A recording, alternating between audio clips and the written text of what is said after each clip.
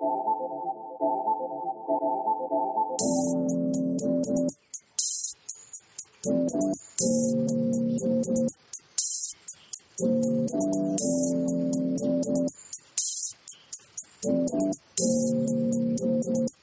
guys, welcome back to Buns of Knowledge podcast, where we get deep and have fun with our conversations on self-love, self-awareness, and healing all around. I'm Casey, your host for this season, and I'm so excited to be here with you all, so let's all join in on this episode.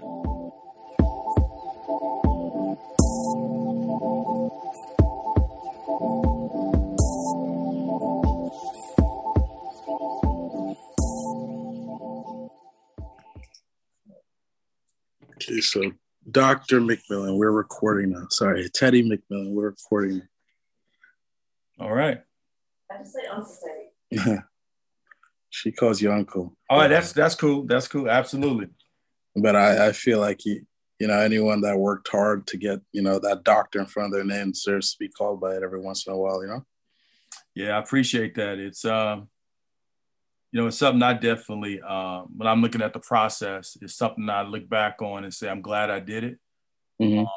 But I think more importantly, some things we'll talk about today, I think will help kind of like center that in a place where people can really use the information. Because to me, it's not really about the degree, it's about the experience. So a degree doesn't validate anything. It's just a piece of paper. But unfortunately, in this world, those pieces of paper can open doors for you. But also people use those titles as a kind of a way to move power around. And that's one thing I really don't like doing. I like just being who I am. I'm used to be a nappy headed kid from Compton, but I don't have any hair on my head anymore. But I'm just Eloise and Du Bois' baby boy. Okay. That's good. I'm going to do a short introduction here. I just want to introduce you to the listeners. So I will start off by saying we have Dr. Du Bois, Teddy McMillan here, author of the world's easiest book on becoming anti-racist, strategies for countering racism in the 21st century. I see it here. How's it going, Teddy? It's going fantastic. How about yourself? Pretty good. Thanks for taking the time to talk with us about this topic. It's something that I feel will be like very important for listeners, because this is a topic that I feel like is on the back of people's minds, but is rarely talked about. Right. So I see you have the book. I just said the name, The World's Easiest Book on Becoming Anti-Racist. Got 5 stars on Amazon. Nice. Thank you. I gotta look more into this. I didn't know about this one, but I'll definitely check this out. Adding to cart as we speak.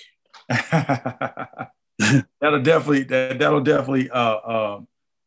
something that we'll be excited about. Thanks a lot for being allowing me to be on the show. Mm-hmm. Yeah, thanks for coming. Thanks for agreeing. So I kind of just want to talk about first I want to talk about this book on becoming anti-racist. That's interesting. How do you teach someone to be anti-racist? Do you want to just go over what this book is about? Wow. Well, thanks a lot for asking that question. One of the things that I experienced as a kid growing up was, I think I learned about 7 or 8 years old that there was a difference in how people were treated based on the color of their skin. Mm-hmm. I was sitting here in our home in Compton, California with my family, and we sat up and we watched an episode of Roots. And I'll never forget seeing Kunta Kinte taken from his community in West Africa and basically brought into, the worst possible condition you can be in, which is in captivity. And that bothered me. And it made me feel, because at that point, I grew up in a community where it was generally like 90% African-American. I didn't have a lot of contact with people that were non-African American. My school was, nearly 100% African American. My teachers were all African American, and my experience in elementary school was one that was rich in culture, just something that I look back on and just know that I'm grateful and just show much gratitude for that experience. We learned so much. So as I began to kind of like navigate through the world, there were instances and things that happened in my life that made me think about, wow, the color of my skin has caused this particular thing to happen in my life. Or the color of my skin has caused people to treat me a certain way. And I always began to kind of relate that back to that experience I saw Kunta Kinte go through in that movie that I saw in 1977. I'm a little older than y'all, but I guess I'm aging myself, but it was based on that. And not just the moments when I was a kid, walking home from not elementary school, but junior high school one time, I remember getting thrown to the ground and put in a chokehold by a police officer. Wow. And I didn't understand like why that happened. And they used to always drive on the side of us and say, you need to go home. If you don't go home, we're going to call the paddy wagon. We'll haul all of y'all to jail. Stuff like that. Just accosting us for no apparent reason. But I had a great middle school teacher by the name of Mr. Davis, who actually showed the movie to us in class. And he began to break some of the kind of the concepts of racism down to me that made me kind of understand it from a different perspective. I remember him saying, Macmillan, you need to understand, man, that, it's a system. It's not the people, it's the system behind the reason why they act the way they do. And I didn't really understand that until later on in life. So that was just an incident that happened to me as a kid. And I began to think about, well, there must be other kids going through this too. And how do we really get a firm grasp of what racism is without really understanding it? So there are other incidents that happened. I became a teacher, saw myself teaching from a curriculum that did not reflect anybody in the classroom. And a kid challenged me in 1999 and he told me, he said, why are we reading this garbage? These books don't have nothing to do with me. And I had to tell him that was disrespectful for him to say that in the classroom, but then having a deeper conversation with him, I began to understand it. So what I did, I started getting books in the classroom that reflected them. These were high school students. I was in my late 20s and these kids were 17, 18 years old. And I started getting books that reflected them culturally by authors who could speak to their experience and they could relate to those stories in the book. So bought in Walter Mosley books, Maya Angelou, Luis Rodriguez, Always Running. I was teaching literature and social studies at the time. Kids got really excited about reading.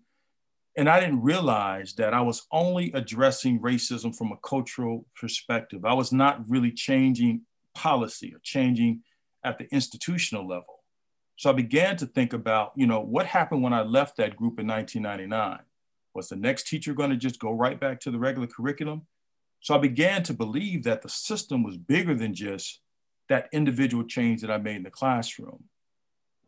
Because I didn't make institutional change, it began to make me think about, well, was I really effective? So in the book, I break racism down into 5 different categories. And I give you at the beginning of each chapter a story that relates to that particular layer of racism. And as we work through the activities in the book, we began to understand how that particular layer affects us in our world. And then we began to think about how do we break it down from within that layer and dismantle racism from within the layers operating. So that's the whole concept of the book. I go through those 5 layers and I basically break it down and create opportunities for us to have some discourse about what racism really is, for the whole goal of being able to dismantle it, get it out of humanity's way so that we can all enjoy life as it is supposed to be, right? And I think, being able to encourage other people and teach them about what racism is in ways that are practical, that make sense, and giving them strategies on how to dismantle it when they see it operating. So that's the whole purpose of the book. Okay. That sounds very interesting. Very, very interesting. Wow. So 5 layers. What is there a reason it's only 5? Yeah. So what I try to do is kind of separate them and almost like when you're building a house, right? You don't just bring a home builder in and have him do all the work. You bring in You know, you might bring in the person who's going to lay down the foundation. Then you bring in your plumber. Then you bring in your framer. Then you bring in your electrician. Then you bring in the person who's going to put up drywall. Then you bring in your flooring person. Then you bring in the roofer. All these other people come, they're specialized in these particular areas. Well, if I ever found that there was an issue with that process or that system, the best thing for me to do is to look at that individual person responsible for that system. So if there's an issue with plumbing, I would go to the plumber and say, hey, what's going on here with the plumbing situation? Let's look at, construction code and figure out what the issue is. That plumber is going to be the authority in that area. So that process is very complex when we look at it from a bird's eye view, but we break it down into its individual components. It's easier for us to understand how all these components overlap and they work with each other. So kind of using that concept or using that analogy, I break racism into ideological layer, which I think is the first layer, which is establishing that there's a difference in people based on the color of their skin or their cultural experience or their cultural identity. That's ideological racism. And I can, in the book, and I'll relate that back to some very, very basic things that are still operating in our world right now and how that works. So ideological layer, and then what they did establish structures or systems. Like this is the big layer with laws and constitutions. And when you have laws and constitution, which really sets the standard, sets the rules in play, then out of that, you have institutions that are formed out of those structures. So institutional racism is the third layer. The fourth layer is cultural racism, which really deals with ideas and beliefs. These are social norms. These are standards. These are, and what I talk about in the book a little bit is how people that are non-white live we operate in a deficit position because the standard of what humanity is always compared to a European standard. And then lastly, I get into interpersonal or individual racism, where we see acts of violence. We see people that are prejudiced. They use stereotypes. Like I was just explaining to you, kind of that incident that happened to me, police officer when I was 12 years old, that's a sign of interpersonal or individual racism. One individual using power to discriminate and to bring harm to another person. So when I break it down, if I don't see how that officer in 1982 was functioning or operating from the cultural or ideological layer of racism, I won't be able to truly understand what his intent was and what was the motivation behind the action that he took to put me in a chokehold and throw me to the ground. So addressing it from an individual or interpersonal layer is not necessarily changing the problem or changing the reality for people that are non-white until we really look into what is really influencing the behavior. Where's it coming from? So that leads us back to the cultural, which is the belief, and leads us back to the ideology, which is also the beliefs. And then we can break it down from that perspective. We can look at, well, how can we really change it? And I'll have time to explain two very, very, very important things that we need to look at to see how ideology still operates in today's world. And I can share those examples with you before we're done with the interview. Oh, definitely. Let's talk more about that. Okay. Let me know if you can hear me right. Can you hear me? Yep. Okay, perfect. Yep. Perfect. Coming through clear. Yeah, that's very interesting. I kind of want to talk about the fourth layer you mentioned, cultural racism, and how that is like that's something that I feel like more common, these days. I think it's very interesting how you said that. We're society is on a European standard, I believe. Yes. What you said? Yes. Yeah, I completely agree with that. I've always thought that in a sense. Do you want to elaborate more about that one? Yes, I can. So when we're looking at cultural racism, we're really looking at the norms and shared beliefs that we have as a society, and how practices reinforce racial stereotypes. And I'll give you a couple of examples, right? So because these beliefs are of the group in power, the group in power begins to set the standard on how we live, right? So that, and that's something that is, we see a lot through the media. We see a lot of that coming through the imagery that we see. Our brains take in 4,000 to 5,000 different images a day. And think how many times we turn on the news and we see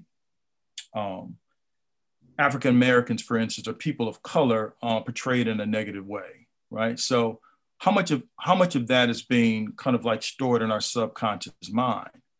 Yeah. So one of the things we want to do is be able to break down by being intentional about how we think about racism, and be able to break down these cultural norms and begin to understand that it's important for us to be able to recognize when they're operating. For instance, when I was a assistant principal at a high school, sometimes I had kids come to me and say, "Oh, Mr. McMillan, I need you to help me because this teacher is prejudiced. This teacher is racist." And I'm like, wait a minute, you can't throw words and make claims like that. What do you mean?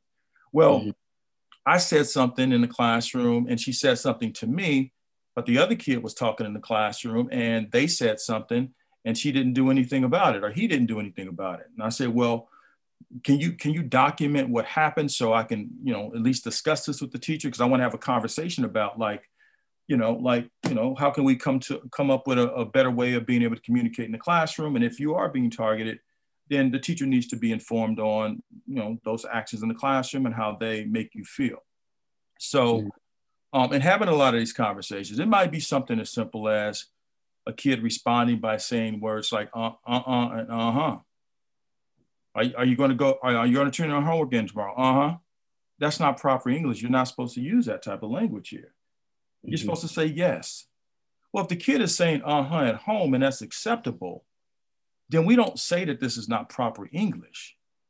What we do say is things like, well, what I want you to be able to do is like, let's try to be, let's discuss like how we're going to communicate with each other in the classroom. And I know we communicate sometimes outside of the classroom and it's appropriate for those environments, but there's going to be, times when you want to make sure that you're able to kind of switch the way you communicate in order to be effective and to be able to communicate with others, because they're going to view you a certain way if you use this type of this language. So what's happened in the classroom is that this child begins to believe that that's an improper way of communicating. That's dehumanizing. So if a teacher is aware that I say uh-huh in at home, I say uh-huh, that's how we communicate. And what happens is, if we don't understand that and we can't be culturally responsive to the families and communities we serve, we can't become knowledgeable on how we communicate, how can we bridge the gap? Because we can't say that's not a proper way of communicating, because it is, because it's effective. So it's things like that. Or watching, as a kid, I watched The Rifleman, I watched The Big Valley, I watched Bonanza. I've seen image after image after image of powerful white men with guns played out on the television set all of my life. So what does that do to me when I see a white man driving down the street in a black and white car, or he gets out the car and he's about to give me a ticket? How does that affect me biologically? Does my body become a little bit more kind of like in fight or flight stage, or is my heart beating a lot faster? Because these images now begin to ruminate in my brain as to who this individual is. So from a biological standpoint, we know that racism affects us biologically, not just mentally. It's not just, somebody's going to discriminate against you. No, our bodies begin to respond to that in a biological way. So to begin to understand cultural racism, we have to begin to understand the cultural makeup of our the students that we serve in the classroom, if we're in the classroom setting, or our employees or our colleagues. I mean, if you think about it, we go to, it's some very simple things. When you go to potlucks in your job, is there a such thing as the barbecue man? No. Nope. Not really. And I've heard people make jokes like, you know, oh, Mr. McMillan, hey, Teddy, man, hey, let's bring some grits. Let's bring some grits to the potluck. Hmm. We even joke on ourselves about stuff like that. Yeah. But that stuff ain't funny to me, man, because I understand how that is damaging to myself. It's dehumanizing to me and to other people. So, and when I use the term dehumanizing, and this is one thing Paulo Freire talks about, he talks about like dehumanization is not just about the victim, it's about also the oppressor, because the oppressor is being less human when they use oppression to discriminate and hurt other people. So our goal is to use this concept of humanity in a way that will help us understand that it's a mutual process as we begin to move more towards humanity. Right? So those are things we talk about in cultural racism. And we began to look at it through a lens of a person who is aware that the media is one of the main conduits for delivering this imagery. We also began to understand that we've been socially normed into believing that the European concepts and ideas and culture is better than other cultures. Subconsciously, we began to think that. And we began to see so much of it come through our textbooks, through our educational program. Just like I explained earlier, if someone say these are American classic books, and you look at the list of authors on there, and there's no one who looks like you, you're gonna clearly think, well, what does that mean? One thing can mean that your people are not even significant enough to have someone who looked like you as a part of the curriculum. And here's another thing. These are things that I began to think about over time. You can walk into any classroom or any high school across America, and you ask them, can I see a menu of the modern languages that you offer for students to take? Because most of the time in high school, you got to take 2 years of they used to call it foreign language. They call it modern language now, right? Okay. So these are where the tricks come in. Instead of saying foreign language, they say modern language. There's not one board of education across the country that has approved any African languages at all. Wow. And the reason is they just don't think that we're significant enough. They don't think that those languages have any value in the world. And we believe that, right? That when we've kind of like unconsciously accepted that as being the norm. So those are things I talk about. And this doesn't have to I'm not just focused on it from an African perspective, but there's a very specific reason why the African languages aren't there. Because that doesn't serve the ideology, which is the first layer of racism. So if you dehumanize people and you make them believe that they're less than, and you create policy and statutes and laws to make them feel that they're less than, then you can never make these people believe that they're equal to you. Because if they're equal to you, then you have to accept them for their what they bring to humanity. You gotta accept their full humanity and begin to give them the same value that you give yourself. And that would totally disrupt, in my opinion, the way American culture operates. Wow, that's deep. But yeah, I can't help but to agree. Especially, I had no idea about the modern language part. That was very interesting right there. So what's the solution to that? Wow, that's another deep question, man. So, because I know when it comes to cultural racism, right, it is so deeply enrooted, and it's been enrooted for centuries. Yes, and I know that, I understand that the media plays a big part in it too. You know, it plays a big part in it of how different cultures are portrayed, how different races are portrayed. You know, most people don't realize it, you know, but it does affect them subconsciously, like you mentioned. Like, for example, you know, I liked how you mentioned how you grew up watching shows where it's like strong white men with guns, right? So right. subconsciously, like, what does that do for you when you see one pull up in a black and white, you know? That's right. And also, it could go other way for us when we see like black characters being portrayed as, you know, comedic relief. Yes. You know, yes. or as like being portrayed as ignorant or gangster. Yep. You know? And subconsciously that kind of affects the way I believe how black people view themselves. I feel like media is like one of the biggest factors on that. And subconsciously, you know, like black males grow up thinking like, okay, we have to be, you know, this is how we have to portray ourselves in order to be considered black. That's deep, man. You're right. You know, I agree with you totally. And I think that's where we find a lot of self-hate begin to develop, because you cannot be what you were not created to be.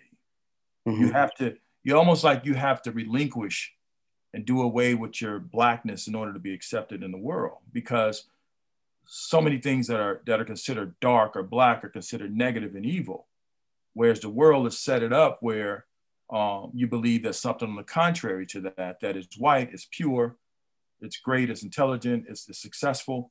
There's so much of that has been fed into our minds. So you talked about solutions. So one of the things that I think, and I'm going to kind of tie culture back to ideology, because I think the culture is fed through ideology.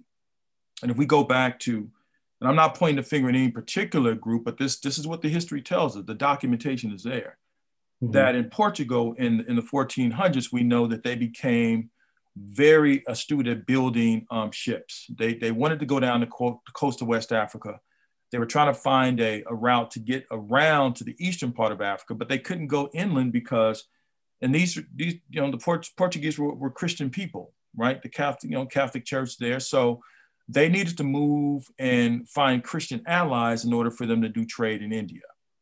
So they couldn't go inland because a lot of the inland places there in Africa were Muslim. So they went past a place called Cape Bojador in the 1440s, and they were very successful at getting down to as far as Guinea. And when they got there, they started, you know, getting resources from Guinea and taking it back to Portugal. They ended up capturing some West Africans from there and taking them back to Portugal. And what began to form is they saw the value in trading human beings. And we know it because of the documentation. So in 1441, we see St. Eugene IV. Well, first of all, we know that Prince Hivy the Navigator was in charge of the expeditions down west coast of Africa. Now, I don't have any specific evidence that he was on any of these ships, but he coordinated it. He created schools for sailors. And the Portugal began to kind of master this, the ocean, right? They'd gotten a lot of the technologies from China. They learned it and they mastered it. So one of the things that he did, which was a very pivotal step that was taken in its process, when he was able to go and appeal to the Pope at the time. And he wanted to turn these expeditions, because he saw it as being big, into crusades. So in 1441, we see Papal Bull Ilius Qui pass by St. Eugene IV, basically giving him what they call plenary indulgence, which basically said, you have the right to go down West Africa and capture people. And any acts that you commit against God will be basically cleansed, taken away. Wow. And it was a document that was signed at that time. So we see a few more papal bulls passed.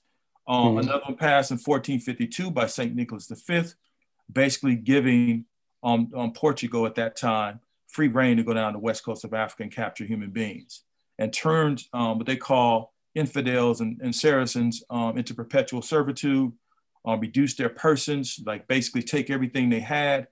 And those are the documents that really gave them the motivation. But it was stemmed from the concept that they saw them as being different.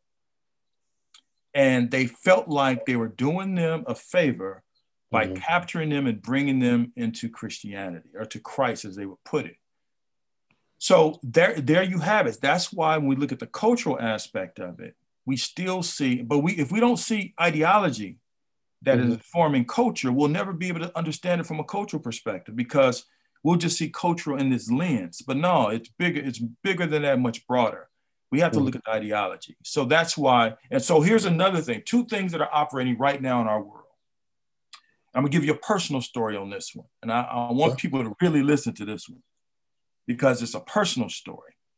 Okay, so I have high blood pressure, right? So one of the things that I have to do is every year my doctor checks my kidney function, because a lot of the medication affects your kidneys, and also high blood pressure affects your kidneys in a negative way. I've had high blood pressure since my late 20s.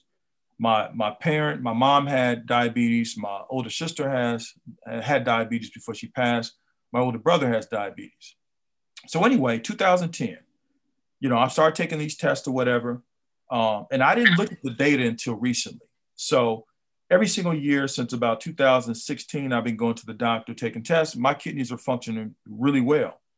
All right. So I took a test this past summer, August of 2021, and my scores came back at, I believe, 91, which basically saying my kidneys are functioning at 91%, which is excellent for my age, right?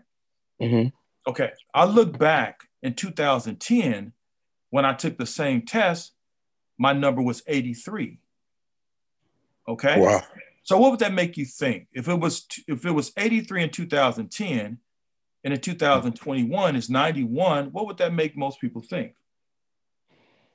That you got healthier, right? Right. My kidneys are getting better. Right. Okay. So here's the deal. When I took the test in 2010, Kaiser did not classify me as a Black person. But when I took the test in 2021, because I came back to Kaiser at that time, I'm now classified as a Black person. Well, for Black people in the medical profession for kidney testing, there's a thing called the EGFR number. Well, if you're Black, you're given a certain factor for anybody else. So I think your score is going to be 1.2% higher than anybody else. And basically they function under the belief that people that are Black or have any African blood in you have more dense muscle mass. Wow. Right? So what happens is this. I didn't really understand this until I went to the doctor with my mom in 2014. The doctor says your kidneys are functioning at 13%. I asked the doctor, I said, hey, what does this mean? He said, well, when it gets down around 10, your mom, we're gonna have to be a little bit more aggressive as far as her medical care. She might have to go on dialysis or something like that, but right now it's at 13. Here's the problem. If my mom was if she was at 13 and she's classified as Black, our numbers go higher. So the doctor is looking at a number that is not correct. So if she was a white person under the same, condition, she would probably be under a 10 and already on dialysis. Does that make sense? That does. So what happens is, because we're Black, our numbers are falsely increased, which hurts us when it's time for us to do things like get on the transplant list, really get the aggressive medical care that we need. So what happens is that there's racism in the medical field when it deals specifically with EGFR numbers, because they function under the false belief that Black people or anybody with African blood has more dense muscle mass. I cover that in chapter 2 in the book. So it's really important that we understand that. So when I go to the doctor now, I'll say, hey, don't factor mine with that Black factor for EGFR. I need to know the real deal, because my number is if my number is a 15 really, but you're telling me it's 20? No, I need to know it to be 15. So I need to make sure that I cut back on certain foods. I need to make sure the medicine you're giving me is not causing or going to cause any additional damage. If your numbers go from 20 to 15, then the doctor might need to change your prescription. They might have to try a different medication. Wow. That's how racism is embedded in our system. I'm going to give you one more quick that deals with ideology, because I can give you a lot more. Ideology. If when we get off this call, if you go and you Google NFL and race-based factoring, the NFL just settled for $1.2 billion about 3 months ago.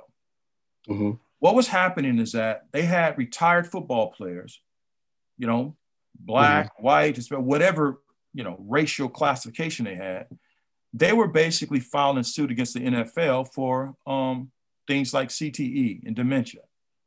Basically, any type of cognitive, you know, functioning loss because of the, you know, playing football. So, you know, they play football, and then after football, you know, people are having like brain damage, they're having memory loss, dementia, other things that football could have caused. They were filing suit. The NFL made doctors use a different factor for blacks. Wow. And they made them use a different factor for blacks because their rationale was that we don't know if they had low cognitive functioning before they even played football. So if you go and you Google that, you'll see the article written by the Associated Press. They settled. The NFL basically said, y'all caught us. We were at fault. Yeah, right. We did that. We're sorry. We're going to settle for $1 billion.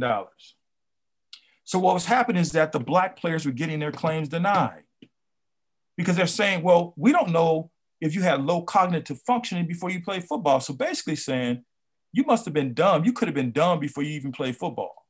Wow. And the NFL were forcing doctors to use a different factor when they dealt with blacks. So ideological racism is operating and functioning in our world.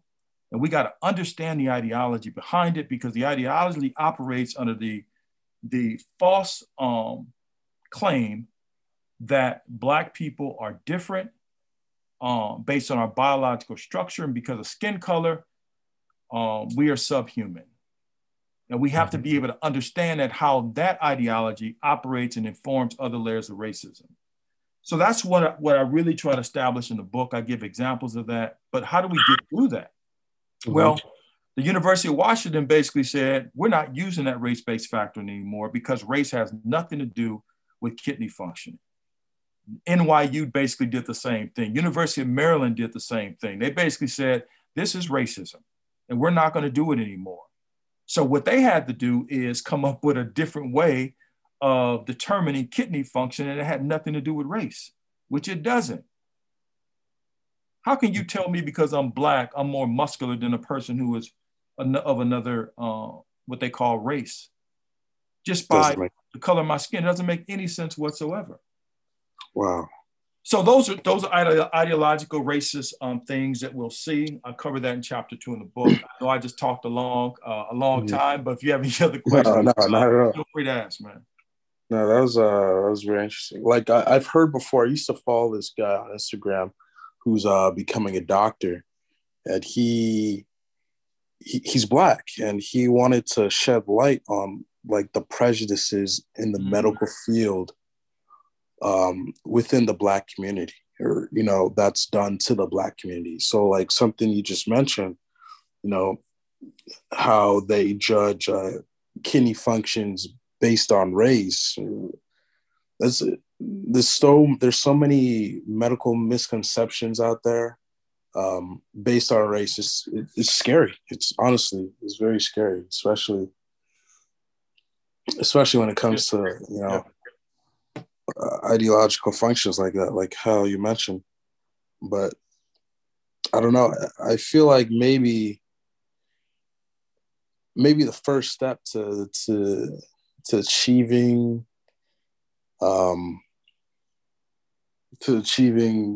anti-racism is maybe education amongst the black community,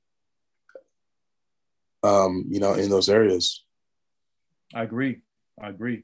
I think I agree totally. I think one of the first things is to establish what racism is. I call racism, I define it as a politically constructed system of inequity. I know that's kind of long, but a social, politically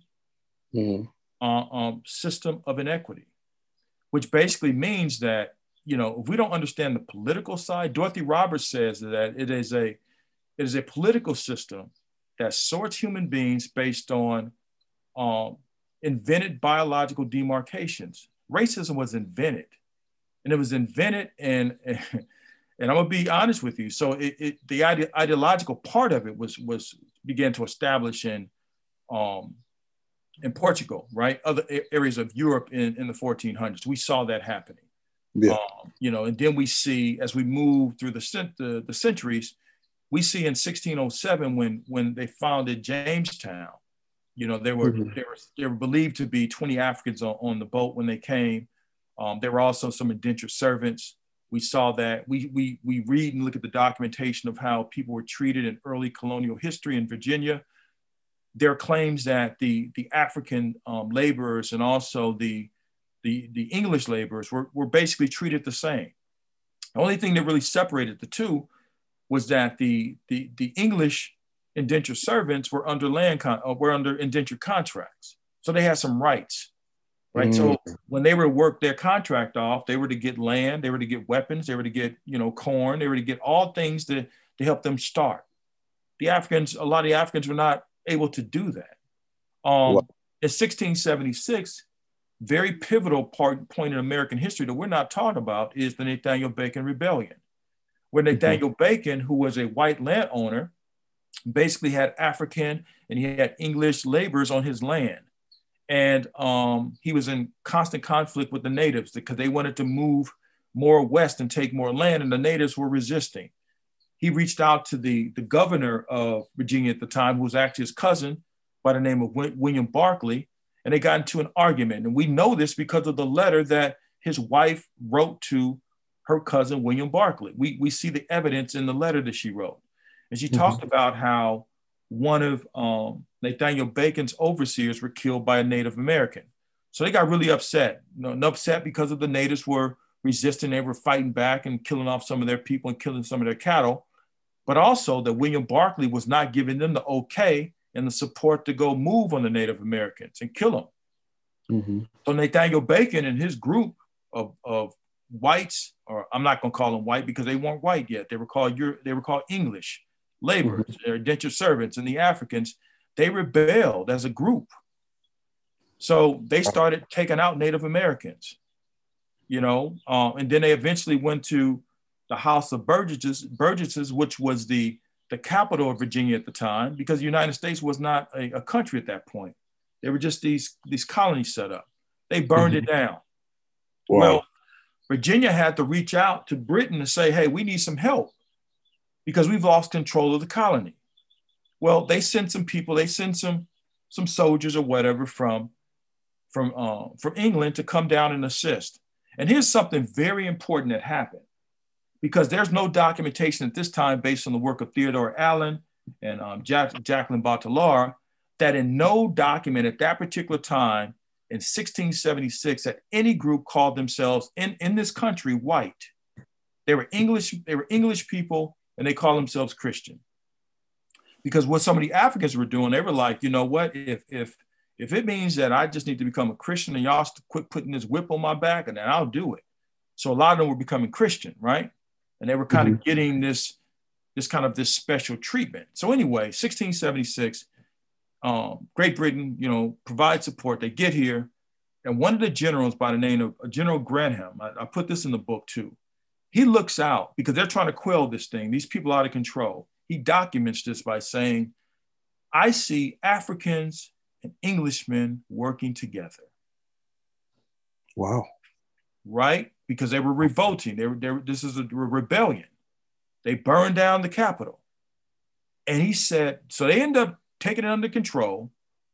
And they said, we need to institute some type of like system here to make sure this doesn't happen again.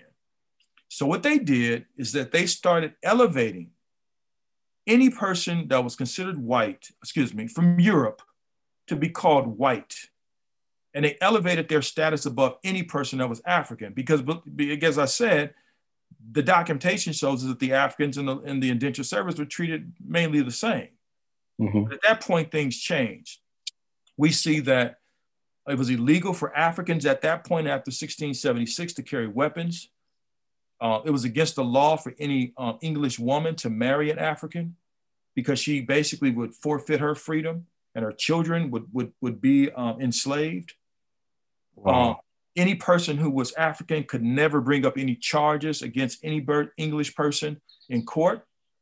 Any English person who, in the process of trying to control an African and you kill that person, you cannot have charges brought up against you.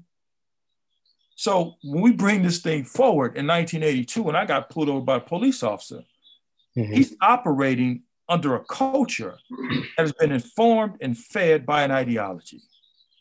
So Wow. I began to even excuse the behavior as I began to understand this. My anger should not be at the officer, it should be at the system, because the system supports this type of thinking, this ideology, and eventually the actions come with the ideology.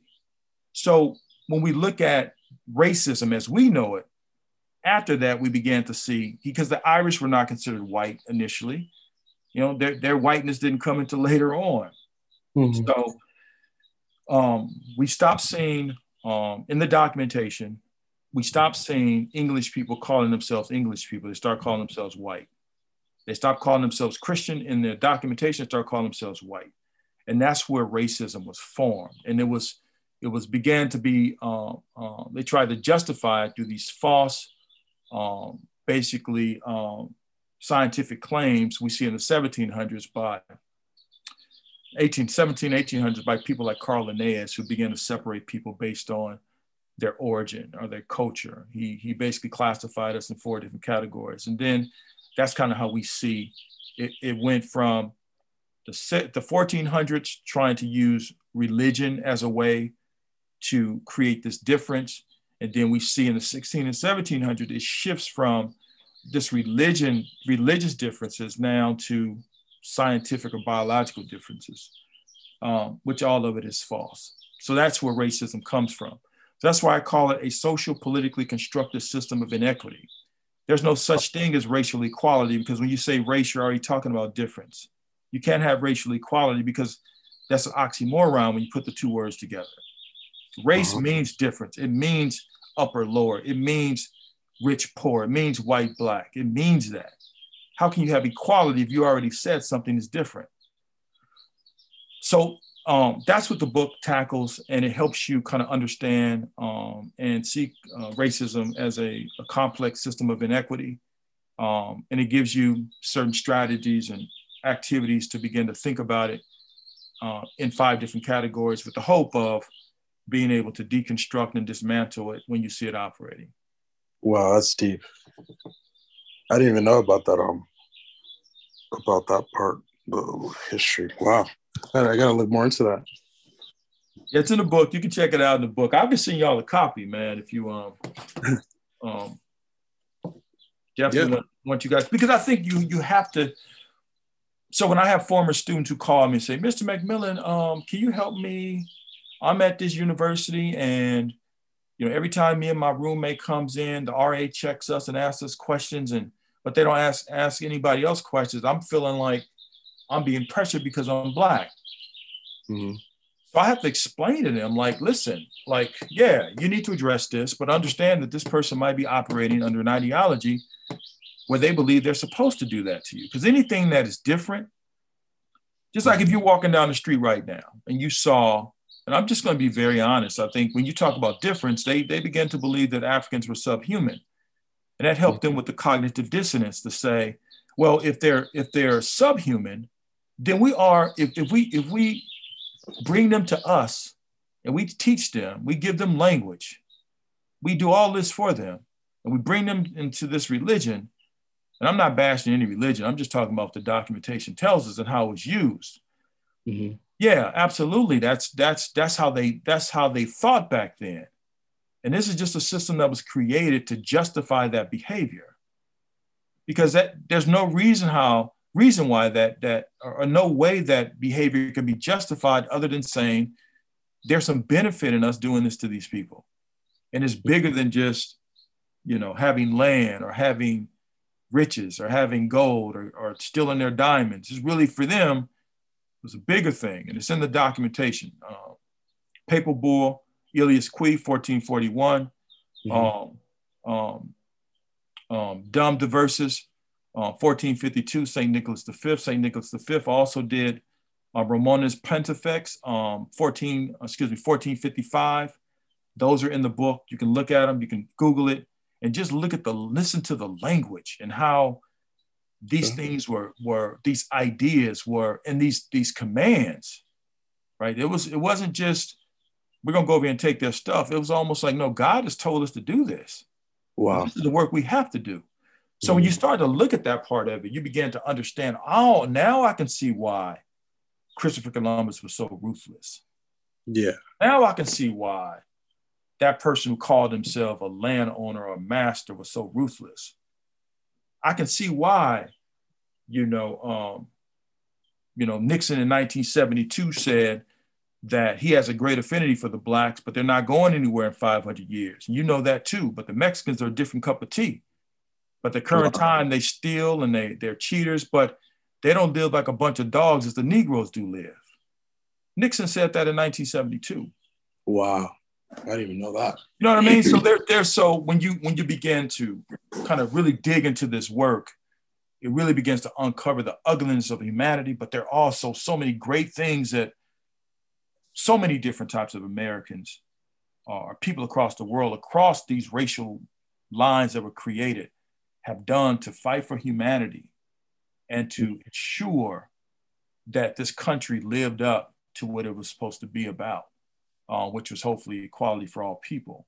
So that's the hope. And this is not really identifying or looking at a particular group of people in a negative way. It's just looking at the history and looking at individual players within these racial lines who have created this thing called racism. But I think, we've seen great progress over the years. We've seen some amazing things happen. We've seen people like Chief Justice Harlan in 1896, who was a former owner of human beings, who had the one dissenting voice in the Plessy versus Ferguson case of 1896, who basically said, I don't know if color is going to be a significant part of our future. It might even be to a point to where, we might not be able to resolve this thing between the color, of people. But he said the Constitution is colorblind. We have to look at that as being, we have to set precedents through this Constitution. So for him to say that in 1896, the only dissenting voice in a major case that impacts civil rights, that's major. Thurgood Marshall used that in 1954 case of Brown versus the Board and overturned 1896 case. So we've seen so many instances, so many examples of people across all cultural or racial lines that they made up who have contributed to humanity in great ways.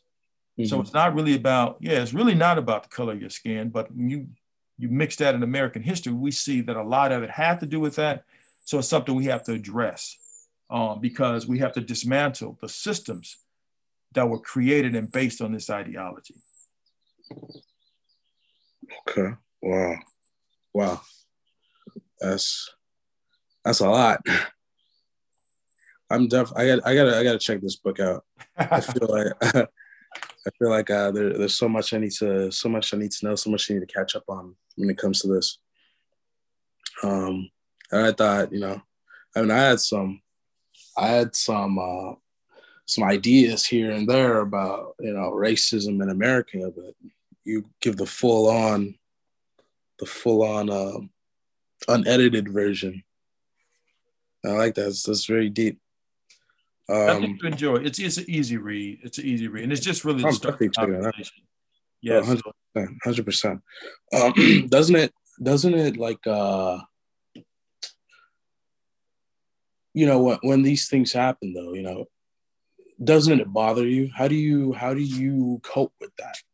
Mm. Like, how do you cope with, okay, yeah, this is how it is in America. This is how they're thinking, but is that, to some people, you could understand like where they're coming from, Right. but to other people who don't know that, who don't know what and they just think like they're being attacked because they're Black and this isn't fair. So I have to act like this. I have to do that. How do you have any advice for that? Wow, that's a man. You have some loaded questions today. And first of all, it's been a great conversation. I just really appreciate you guys bringing me on.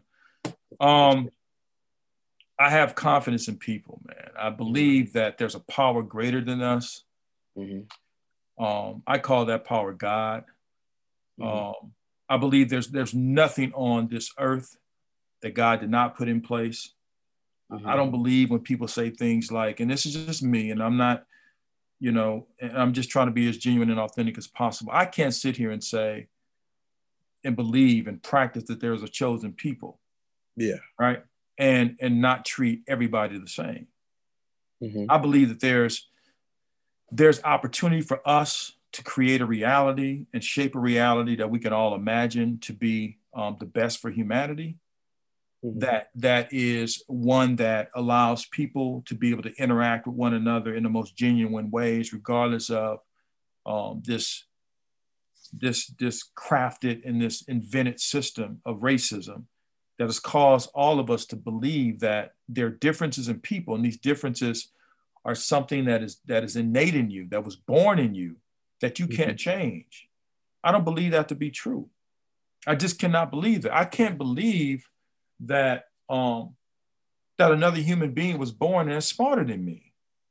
Mm-hmm. That if a person created, if there's a force that I call God, other people might call it other things, that created me, and you created me in the world, and there are other people that you put before me, how can you love me? How can I claim to be something that's created by you in your image, but I also believe that there's another human being based on the color of your skin? You created me in a curse. Mm-hmm. I don't believe that to be true. I believe there are systems who control how we think, what we say, what we write, our experiences. And I think it's our goal, and I think it should be our goal, for us to figure out how we can have an impact on the world that's going to be lasting, to bring people more together than to separate us. So I believe when you have those instances, I think if you're aware of what's really operating, what's going on, I think you have a better way of at least dealing with it. Mm-hmm. There are times when people call, I've had, very similar experiences as most people that are of color. Mm-hmm. And I think having a really good understanding of what I'm dealing with will help me deal with the situation. I'll give you another example. Mm-hmm. My wife and I, fourth grade, my son was in the fourth grade, we get a call. Teacher says that we need to talk about his behavior in class. We go meet with her. She is not a Black teacher. The school is very much, it's mainly African-American. She tells us that our son is too aggressive on the playground. And we said, okay, so what's going on? Explain to us what's going on. She said, well, he wants to win all the time. He's too competitive. Wow. So I said, what do you mean by that? I mean, he plays competitive baseball. I've been coaching him since he was 6 years old. We go out of town, we play, he's doing really well. This is kind of who he is. So we had a really good conversation about that. So I had to inform her, and this is in chapter 5 in the book. This is under cultural racism, because I talk about that in the book also. Mm-hmm. You'll see the pictures, and I actually draw up the scenario very similar to what we had to experience. Mm-hmm. So the reality is that she knew nothing about how to really support the cultural needs of African-American children. Mm-hmm. So in talking to the principal, who was African-American, I was very clear to her that I don't want to get another call about my son being competitive. He doesn't have to change anything. If he's not hurting anybody, you can definitely teach him. You can help shape his experience. You can help him get better. You can tell him to be more, celebrate his classmates just as much as he does himself if you want to. You can do all of that. but you're not calling me and telling me there's a discipline issue when there's no discipline issue. I'm not gonna allow that to happen. So in my opinion, if because I've seen it from the other end, I get kids, I used to be an assistant principal, I used to deal with discipline. So I had a lot of kids coming to my office for issues like that. And I had to sit down and tell teachers, like, no, we need to have a conversation. No, you need to suspend him. He needs to be suspended, or she needs to be suspended. So wait a minute. I said, I'm not gonna just suspend a child based on your word. I got to give that kid an opportunity for them to express themselves, because it's important to me that they feel valued, appreciated, and recognized just as much as you do. So I bring the two together. I got a kid sitting over here, and I have an adult sitting over here. And I say, okay, who wants to go first? Tell me what happened. And 9 times out of 10, those ended, really well, where, the adult had to realize that this kid's voice is important. How they feel is important. Their social emotional health is important. Their self-awareness is important. All these other things, their cognitive development is important. But also you need to treat this person as a human being. This is not now if the kid went against some rule, we can talk about that. But I'm not going to just go based on your word that this individual, misbehaved, and you need to tell me how I need to handle with the behavior, because ultimately we want to change behavior. Sometimes just suspending the kid is not changing behavior. So one of the things we had to do at the high school level is we saw a lot of kids like exploring vape pens and stuff about 3 or 4 years ago. It was just out of control. So we were initially, we were kind of punitive about that. Like, hey, you don't do that, you're going to get it suspended. You're going to have a Saturday school or whatever. We started realizing, are we really helping children? So we're about to suspend a kid, and we write in a behavior contract that you need to, instead of suspending you, I'm going to give you one more chance. I'm going to write up a behavior contract and say, if we catch you on this again, we can suspend you. So if I wrote that contract up for 2 different kids, one kid has a family who has, medical care, who's already under counseling, that kid can get that help immediately. They can call the counselor and say, hey, I need you to add, drug counseling to that, the kids, counseling session.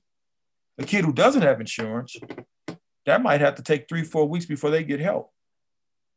2 days later, the kid on the left, who already has healthcare and set up and counseling sessions set up, has already gotten help. The kid on the right has to wait 3 or 4 weeks. 2 days later, both kids back in my office. What do? Right? Well, the kid on the left says, here's my letter basically saying, I got counseling. Boom, your behavior contract has been fulfilled. Next kid comes in. What's going on? Well, my mother called and said, they said, we got it's going like a 60-day wait. But where's the help now? We can't, it was an inequity issuing contracts that we said as a school, we're not going to do that. We're going to create our own session right here on Saturdays and pay a teacher extra to teach drug counseling on Saturday mornings. So all kids had access to it. So that's how we deal with inequities that we face. We figure out, and that's what I try to work with you through the book, like thinking of ways to get rid of inequities. Racism is a major, you see inequities, you see them come through racism all the time. But what about gender inequities? What about, all other types of inequities, height inequities, things like that.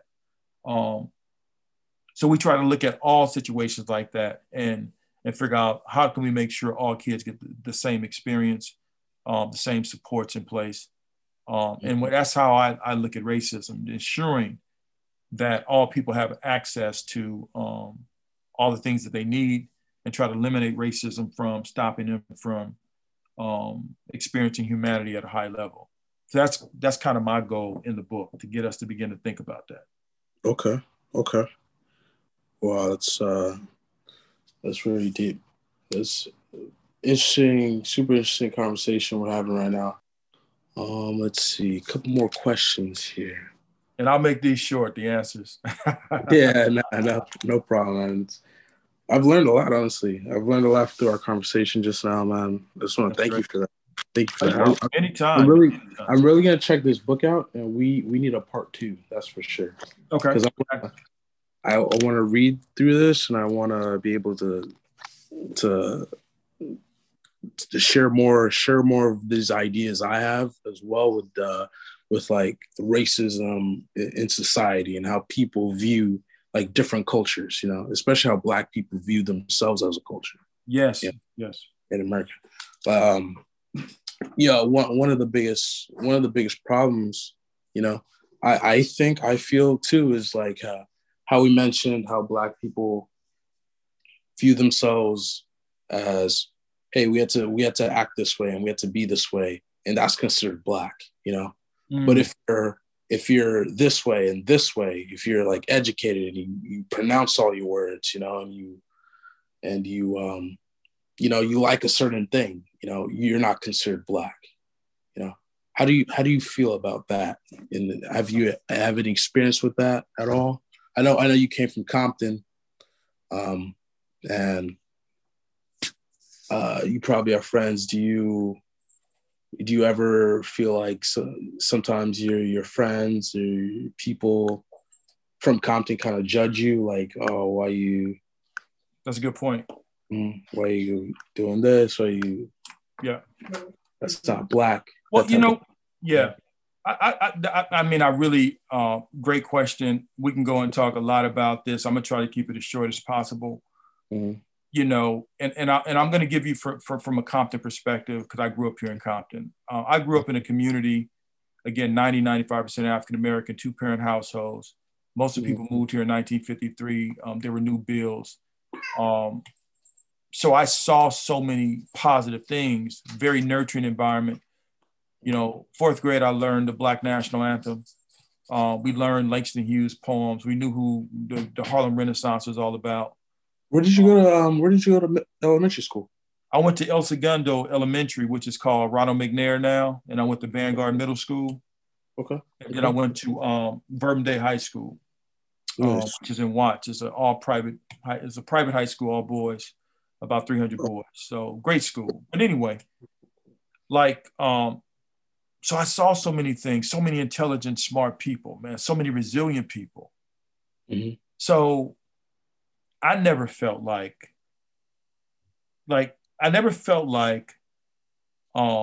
anybody shamed me for wanting to be like, you know, the top of the class. I ended up being the co-valedictorian in my class in 1980. I can't tell the year.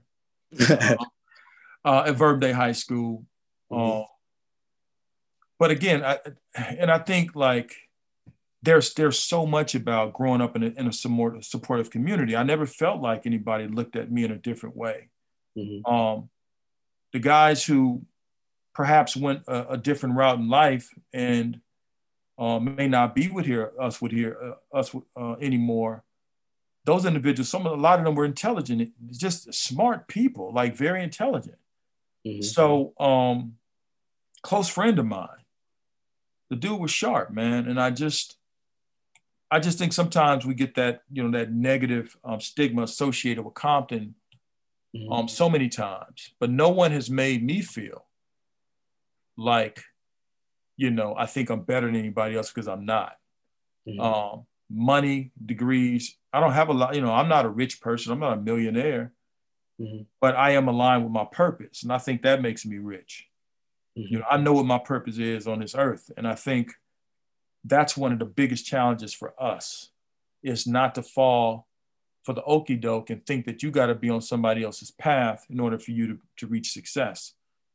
I believe what Earl Nightingale says, we said success is a progressive realization of a worthy idea. So am I going to be successful today? And can I live in that success today? My success is not determined by anybody else but me.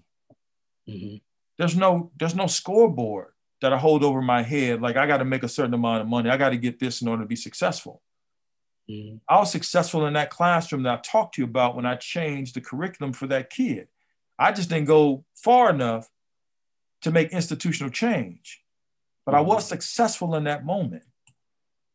We're successful right now because we're talking about things that we feel are going to impact people in a positive way. And I think, again, the challenge I think a lot of us face is that we don't align with our purpose. We're afraid to answer the question, why am I here? That question a lot of times gets ignored. I was able to finally confront myself and look in the mirror and answer that question, about 4 or 5 years ago. Why am I here? What do I need to do? And here's a major question I think young people should ask themselves. And this is the question that's going to help you determine what your purpose is. When you're 80 years old and you're looking back on your life, what is the one thing that if you don't do in life that you're going to regret?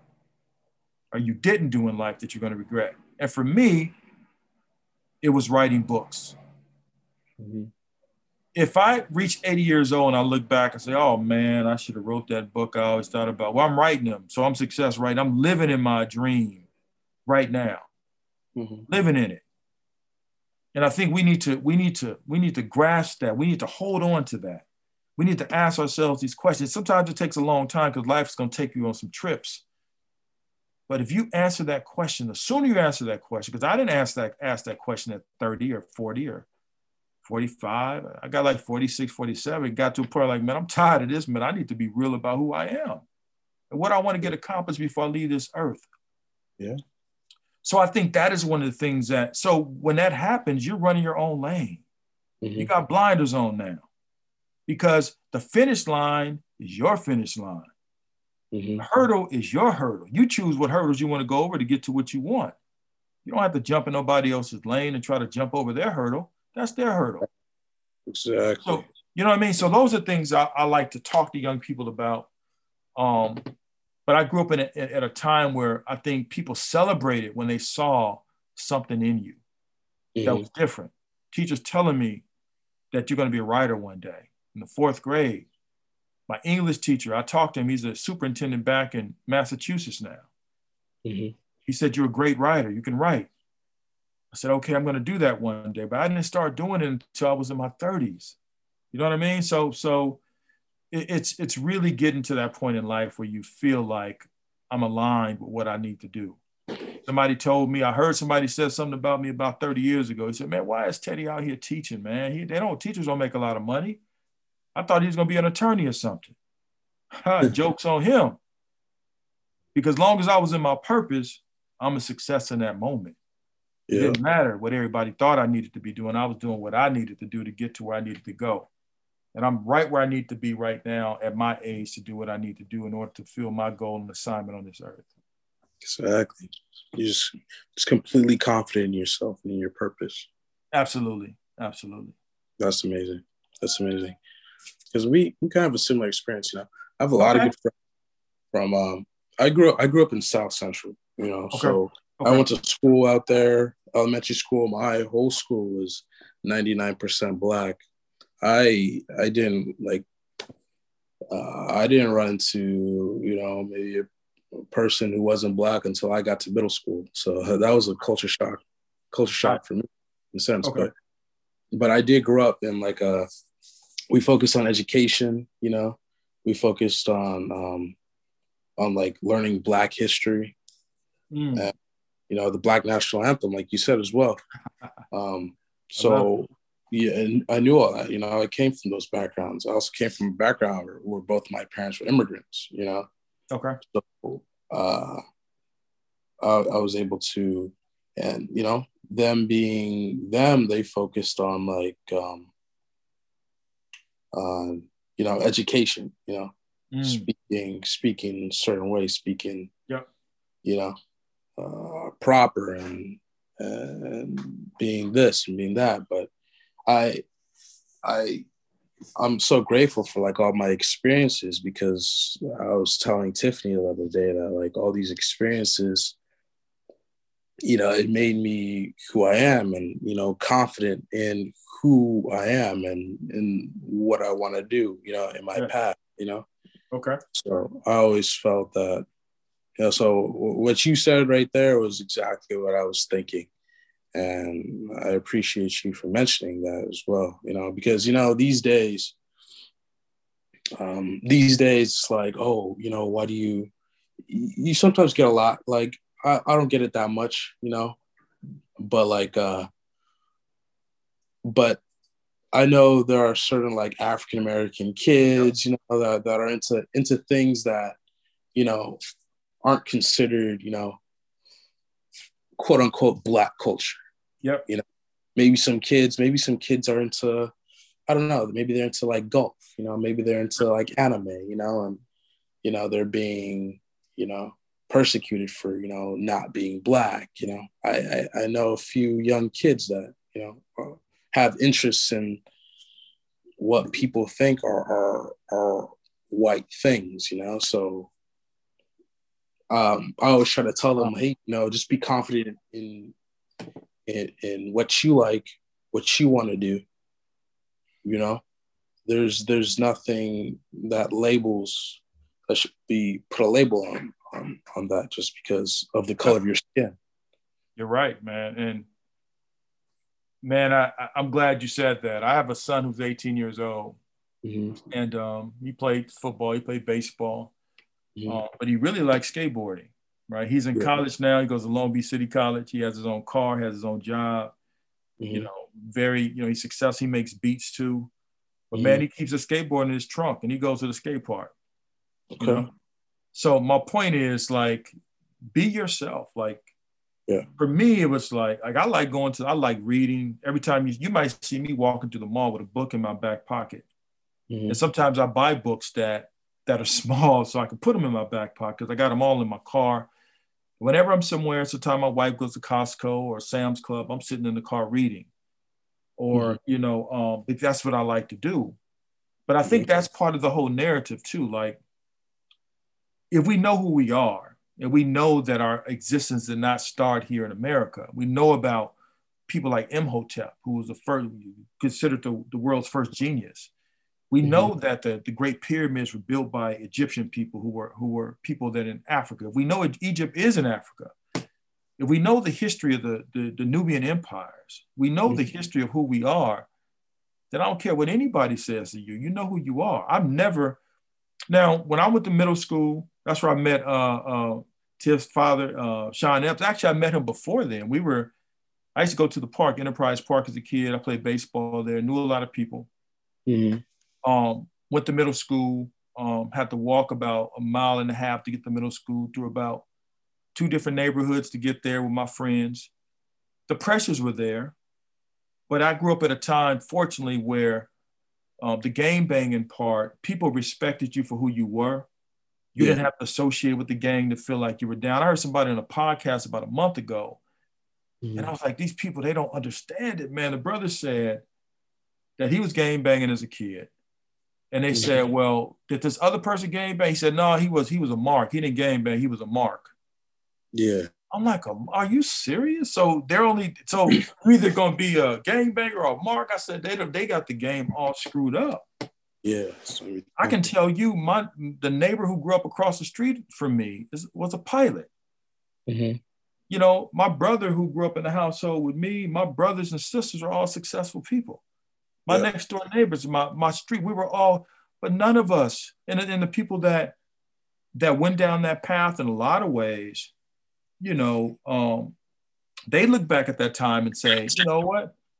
Those probably weren't good decisions I made. Yeah. The association with that wasn't a good thing. I got a buddy right now that I talk to sometime who was in jail. He's in prison for a long time. And we talk every so often, and we talk about those moments when we were in the 7th or 8th grade, those pivotal times. But he always goes back to, man, I wish I had made that decision. Yeah. So my point is, like, knowing who you are, loving who you are, and not allowing people to impose their ideas on you is part of manhood. It's a part of being a woman. It's a part of being a man. It's a part of standing up and say, no, this is who I am. Yeah. I got to walk around here with a Compton hat on and to say I'm from Compton. I coach baseball in Compton. My baseball team, I played baseball here. I represented this city well. So I put in work for the city in that way. I put in work for my community by helping children, by, trying to give them opportunities to have access to programs that's going to help them develop into, productive people. By building up. Yeah. So being yourself, and it's not to look down on anybody, because again, the people that they call gang members, I know people as human beings. Mm-hmm. I know them as people. Some very, very intelligent, very smart. Some might be considered friends. Yeah. So I'm not looking at them and putting them in a category and say, oh, these are vicious human beings and they shouldn't be. No, that's not what this thing is about. This is about understanding people, building people up, getting through to them so they can see who they are at the very core, and begin to kind of speak to that, the goodness that we all bring to the table. So, man, that was I'm glad you were able to share that, but stand on your path, knowing who you are. Like, I don't have to legitimize myself to anybody, prove myself to nobody. I don't want to fight. Mm-hmm. I'm sorry for stepping on your shoes. If I do, I'm walking away. I don't need to prove that to nobody. I don't want to get into no conflict. My wife is not going to call me a punk if I don't want to fight nobody. Now, if there's something I got to fight, I'm going to fight. But it has to be a situation where I feel like that's the only option I have. You know what I mean? I'm not going to sit up here and nobody run over me or anybody in my family, but I'm still not looking for no trouble. Exactly. You know what I mean? So, but I know a lot of people who live in that same mindset. So I think that the important thing is for us to just be aware of who we are, making sure we stay away from triggers, things that might trigger us into being disingenuous to who we are, or doing things or acts that we don't necessarily would do when we're in a good state of mind, things like that. Just knowing who you are, and that's self-awareness. That's part of social emotional learning. Like for me, I don't like to see like children abused in any way. Like I know that. Like I don't like the feeling of a woman being unprotected. That's something that kind of eats away at me. So whenever I have an opportunity to help children, I do. Whenever I have an opportunity to encourage people, I do. That's just a part of who I am. So, and also letting people know, you're great as you are. You don't have to be. The most powerful words in the human language are 2 words and only 3 characters. And those 2 words are I am. 2 most powerful words in the English language, I am. And whatever comes after that is who you are. And if we affirm that daily and we allow people to speak to that, we allow ourselves to live in that space and take up all that energy, we're going to eventually see that come to reality, whatever that is. Whether you say, I am a supportive father, you can't say that and not be a supportive father. That means you should be a better listener. You should be a better you should have more compassion for people. You should be present in their lives. You should be able to speak to their own greatness. You should be able to speak to them in a way that's respectful and encouraging and recognized in their humanity.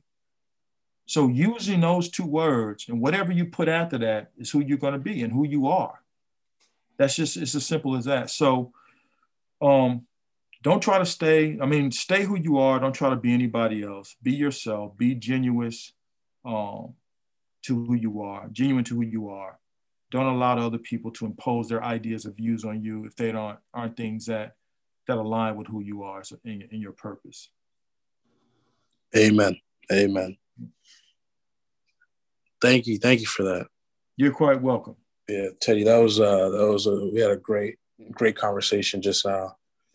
I felt like my mind was open even more. So with all the information you gave me, I'm definitely getting your book. I'm going to be reading it. We're going to have a part 2, maybe even a part 3 on this because I want to continue this. Absolutely. I really appreciate it. Thanks a lot. I'm open whenever you guys want to chat again. This has been absolutely fulfilling for me also. I thank you for reaching out and wanting me to be a part of your program. Anytime I'm available or anything I need to do to further impact people, I'm here for you. Yeah, we're grateful. We're grateful you can talk with us. We're gonna end it. I'm gonna do the ending. This is abundance of knowledge, and everything's gonna be. I'm gonna say this has been abundance of knowledge, and then you're just gonna say, and everything's gonna be A-okay. Okay. This has been an abundance of knowledge, and everything's gonna be You want me to say that part? Oh yeah, go for it. Go for it. this has been abundance of knowledge, and everything's gonna be okay. A-okay. And everything's gonna be A-okay. There we go. Thank you, Teddy. Thank you so much. You're welcome, man. Great talking to you. Great talking to you as well. We're gonna talk soon. All right, have a good one. Take care. Abundance of knowledge.